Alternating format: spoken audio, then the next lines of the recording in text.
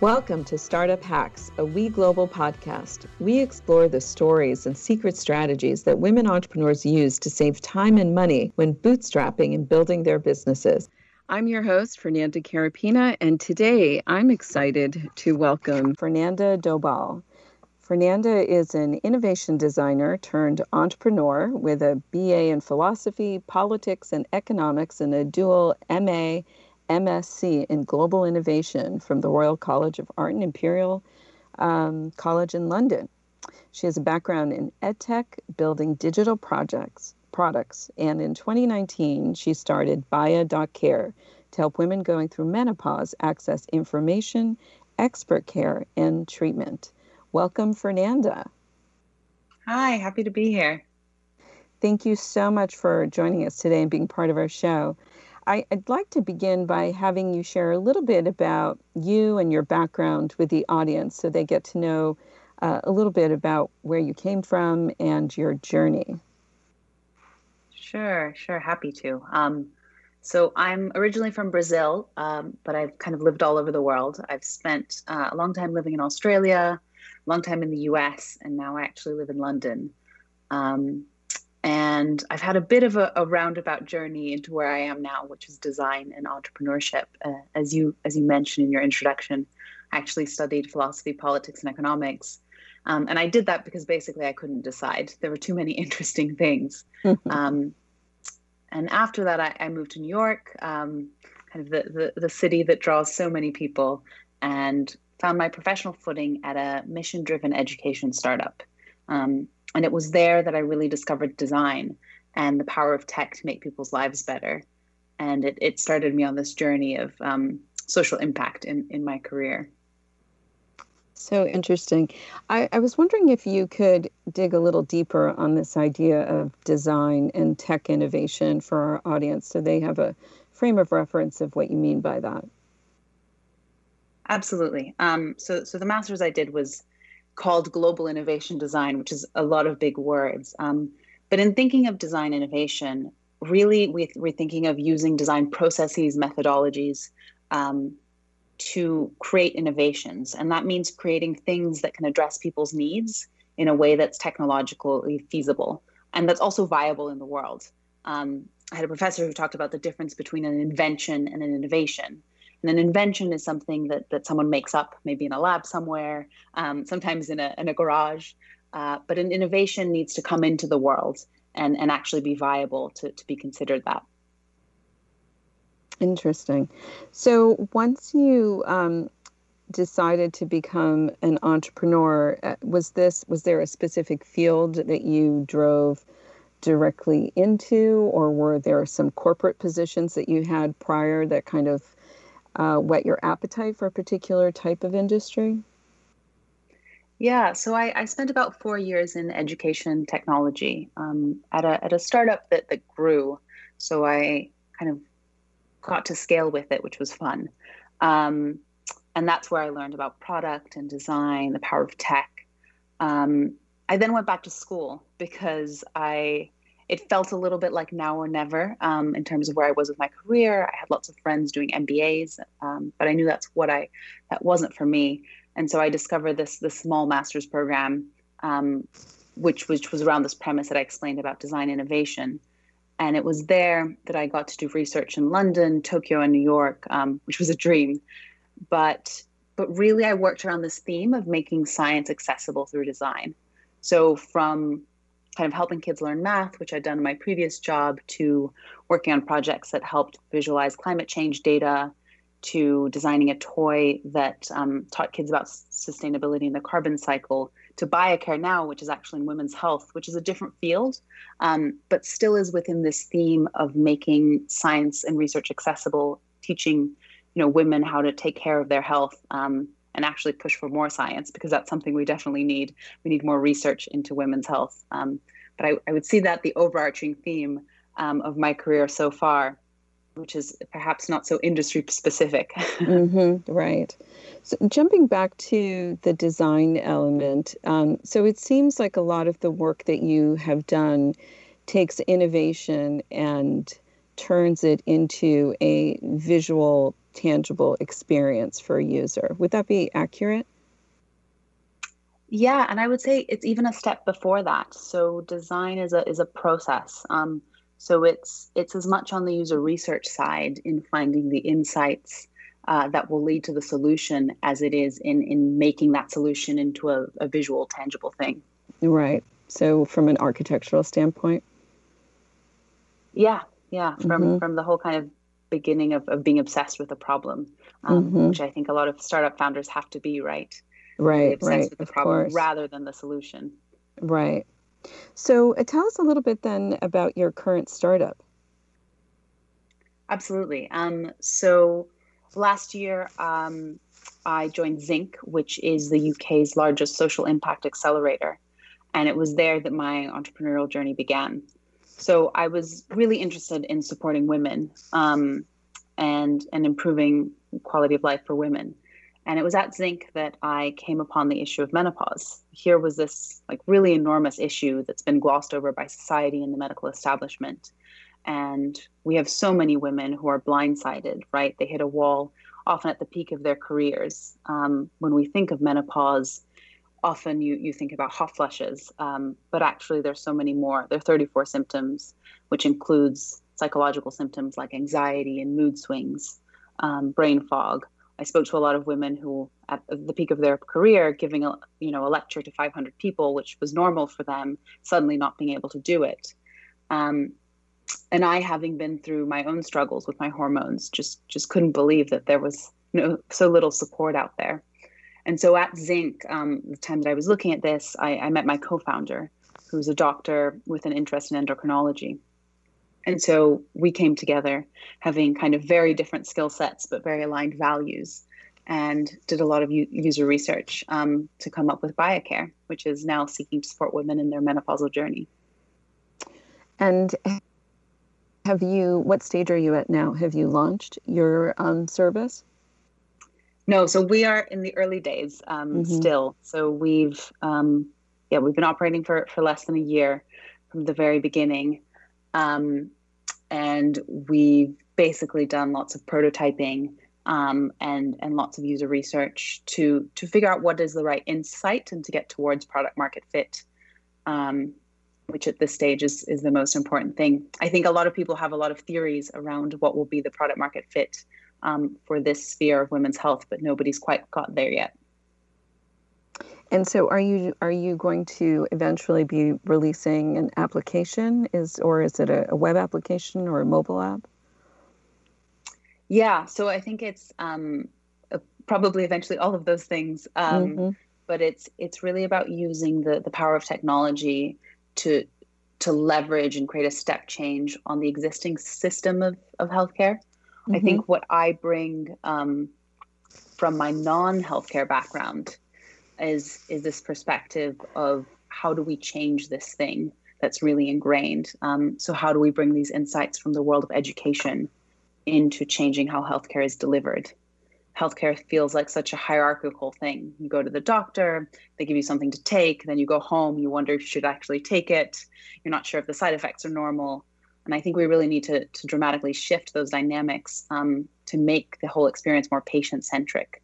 And so that's what we want to use technology to do. Got it. That sounds interesting.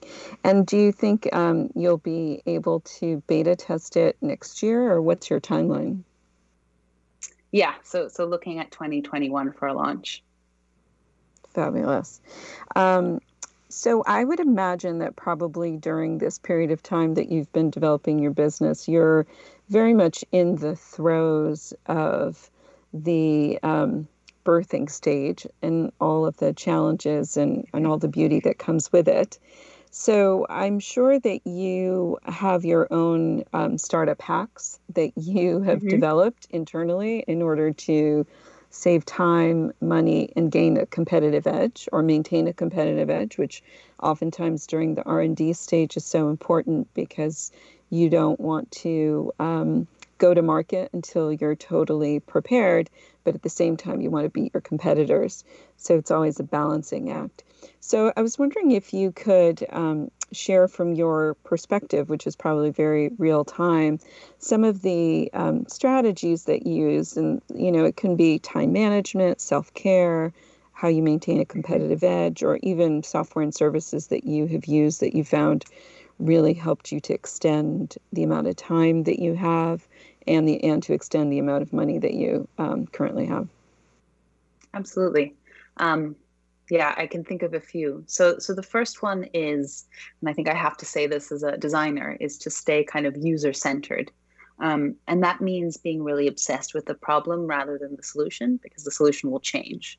And as you're obsessed with the problem and you come across insights, check that again and again with your potential users. So engage with them with, questions, interviews, co-creation groups or something. You can look up co-creation workshops where you bring users together. You can do all this virtually and have them kind of ideate with you on solutions to their problems. I think this is kind of the biggest hack for getting to product market fit sooner, is keeping your users involved in the whole journey, not just the very beginning. And so another one that is related to design that always surprises me that people don't know about. There's this concept in design that we say to build a works like and a looks like. And so what that means is you have two versions of whatever it is you're building. It can be, a piece of hardware, or it can be a technology. But on the one hand, you have your looks like prototype. So can be a beautiful render that you can hire a designer to do an illustration. And then on the other hand, you have a works like. So this is the hack together. It could be a cardboard mock-up. It could have an Arduino with a bunch of wires, but it has the functionality you're trying to prove. And by separating both of those things, you can really successfully convey your ideas, whether that be to investors, users, so forth. And is that something that you used in building your own product?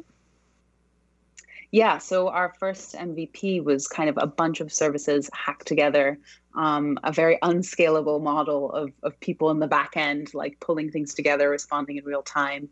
Whereas in the future, we intend to automate some of these things with artificial intelligence and using technology, but just doing it that way, while at the same time presenting a very beautiful interface to our users.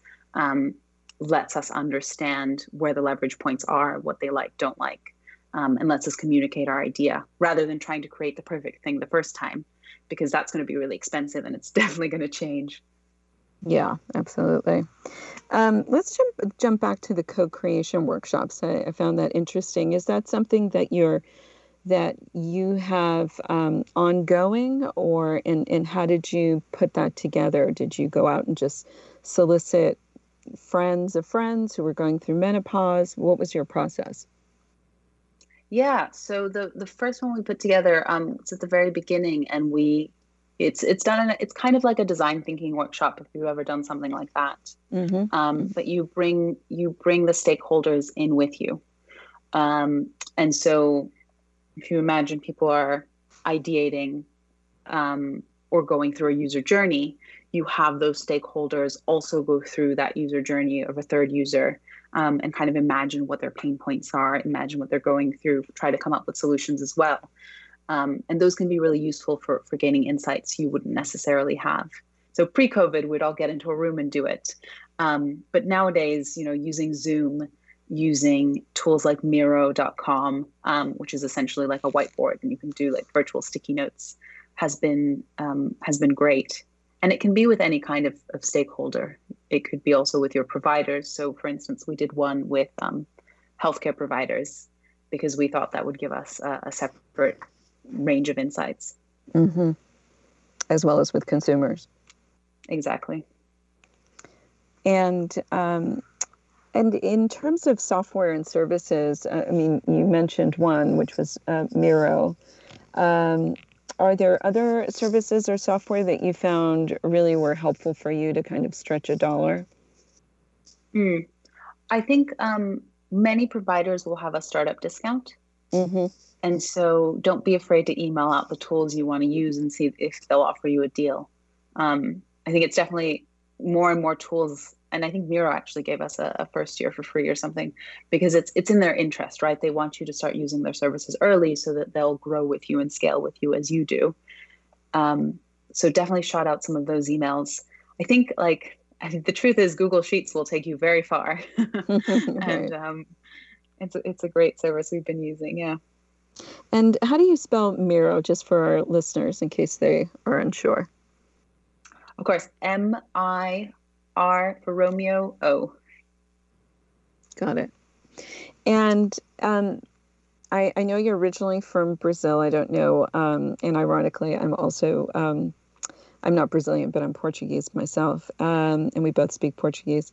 Do you have family there? Do you find that balancing kind of your work life, personal life, is kind of challenging in the entrepreneurial with the entrepreneurial lifestyle, as so many of us are pulled in so many different directions? And is there something that you do that really kind of helps in the self-care category, which is also very important? Absolutely. I think, yes, I do. My mother's in Australia and my father's in Brazil, and so spread out across the world. And this year, I haven't gotten on a plane in 11 months, which has never happened, I think, since I was a child. So it's definitely been kind of a blessing and a curse because there's very little FOMO to be working all the time when everyone else is kind of at home anyway. Right. But I think because of that, the self-care becomes even more important because we don't have these natural boundaries. Um, yeah, I mean, for me, it's exercise is a big one, and keeping those endorphins up. The other thing that's been really helpful is I have a team coach with my co-founder, Oh, and she's someone we meet every other week for an hour. And it gives us the space to have sometimes difficult discussions, sometimes to just check in and see how we're doing. And having that third person there is, yeah, it's really invaluable. and what does it help to kind of keep you both on track or deal with disputes? I mean, it's an interesting idea. Yeah, I think it helps us make sure our communication is really clear, and we are very different in terms of working styles and in terms of personalities. Mm, For instance, I would say I'm more of a people person, and so I get a lot of my energy from people. And sometimes that's not always obvious, and so being able to communicate that, and having a space to that's meant for reflection and communication, um, is something that's been incredible because you spend so much time together. right. It sounds like marriage therapy. Yeah.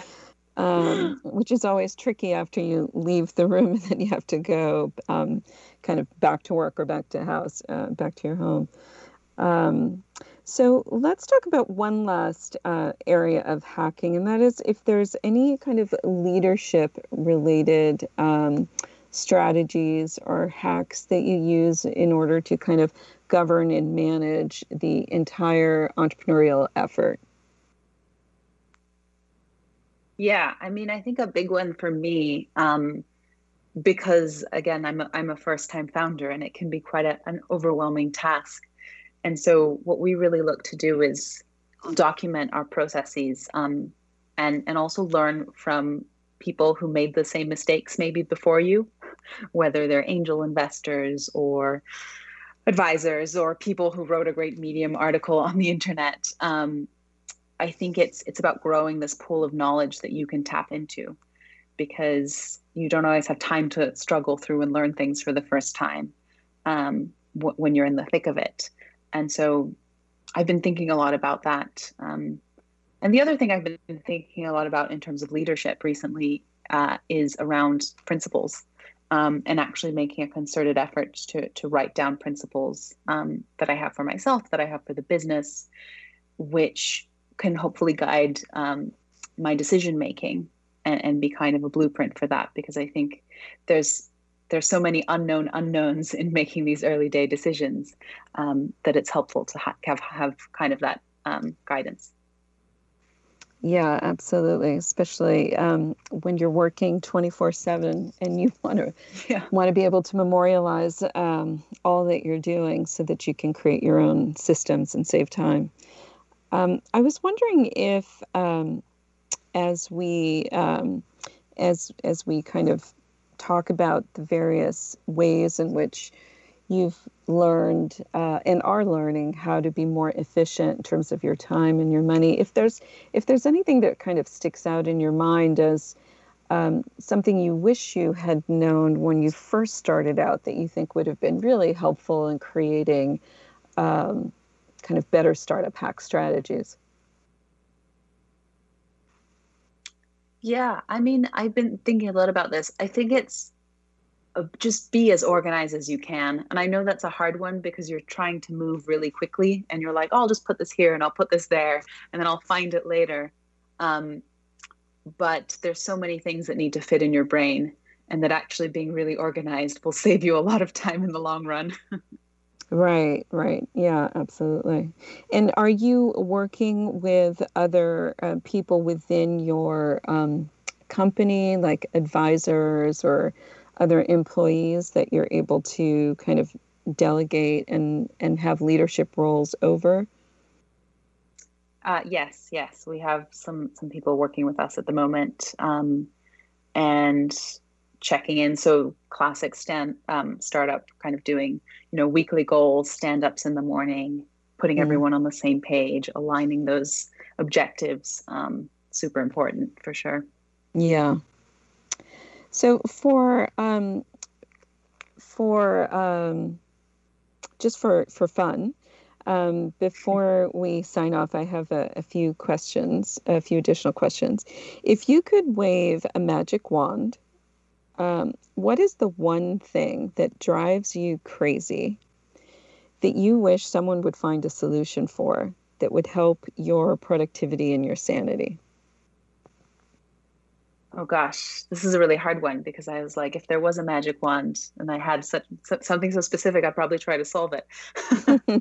um, but if it's a magic wand, when I was growing up and studying for exams, I always wished there was a phone booth or a cabin I could go into where time would just stop but continue on the inside so that I could do more. Um, Right, so if right. it's a truly magic wand, that would be my wish. Yeah. So, how do you metaphorically accomplish that? I guess that's really what we're talking about.